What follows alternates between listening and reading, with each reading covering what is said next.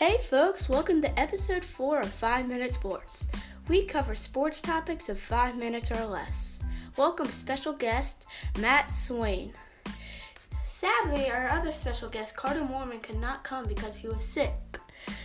They are my close neighbors. This episode is about the Masters. This will be a Q&A. We watched the last round in Matt's garage.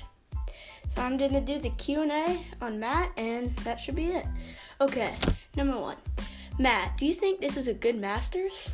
Well, Miller, first, thank you for having me to your podcast. This is great. And I think it was a really amazing Masters. There's a lot of magic that happens on the back nine of the Masters every year, and this year did not disappoint.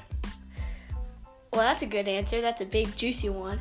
And after watching the Masters in your garage, what do you think?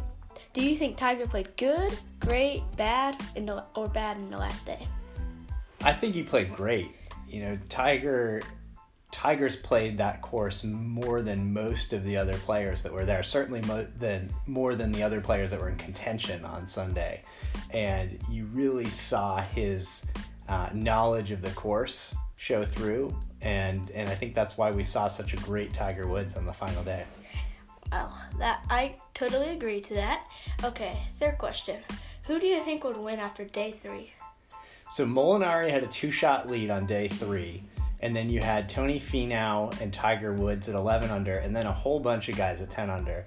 I think Molinari had been really solid. He won the last Open Championship, and he actually beat Tiger Woods in that championship.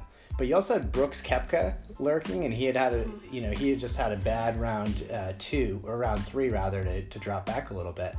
But I think ultimately.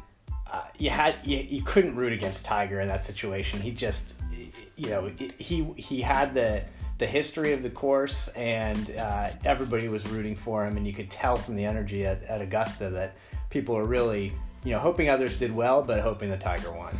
Yeah, 2 things. Brooks Koepka, if he made one putt and Tiger got that bogey on the last hole, it would have gone to playoffs, but unfortunately he did not make it. So that's it. And after Tiger won, you could hear Tiger, Tiger, Tiger. And it was amazing. Okay, number 4. Who are you cheering for and why? Well, I think we established that I liked watching Tiger as well. And I think that, Tiger was certainly one of the guys I was rooting for. But I really liked, watching Xander Schauffele come into the mix. He's a young player. He's really solid. Patrick Cantlay as well. He got right in the mix at the end. So there were a lot of really big names up there, and it was a lot of fun to watch. Brooks Koepka, he was great in the 4th round. Hitting the ball in the water really stung for him. Okay, any questions for me? Well, yeah. I mean, if we look at the highlight of Sunday for you, besides Tiger making that final putt, was there any one moment that was really exciting for you when you were watching? So I was cheering for Tiger, and when I was rooting against Molinari, and when he hit it in the water, I was like, oh no, he's just not going to, that's just going to bother him, and that's going to ruin the rest of the day. And then again, he hit it in the water again. So that was part of my favorites on the 12th and 15th or 16th hole, whatever it was. 12th and 15th, yeah. Molinari had two bad shots there. And Tony Finau also hit in the water on 12, and you saw Tiger didn't go for the pin. He went over the trap for the center of the green. So again, kind of showing his expertise and his experience there. But I'd love to hear your thoughts. If Tiger listens into your podcast, which I'm sure he will, what would you want to tell him?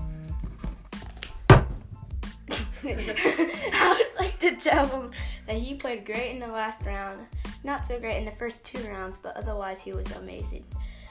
So as we come up to this 5-minute mark, I have to say thanks, Matt, for coming to my podcast. And that's it for now. It's over, baby!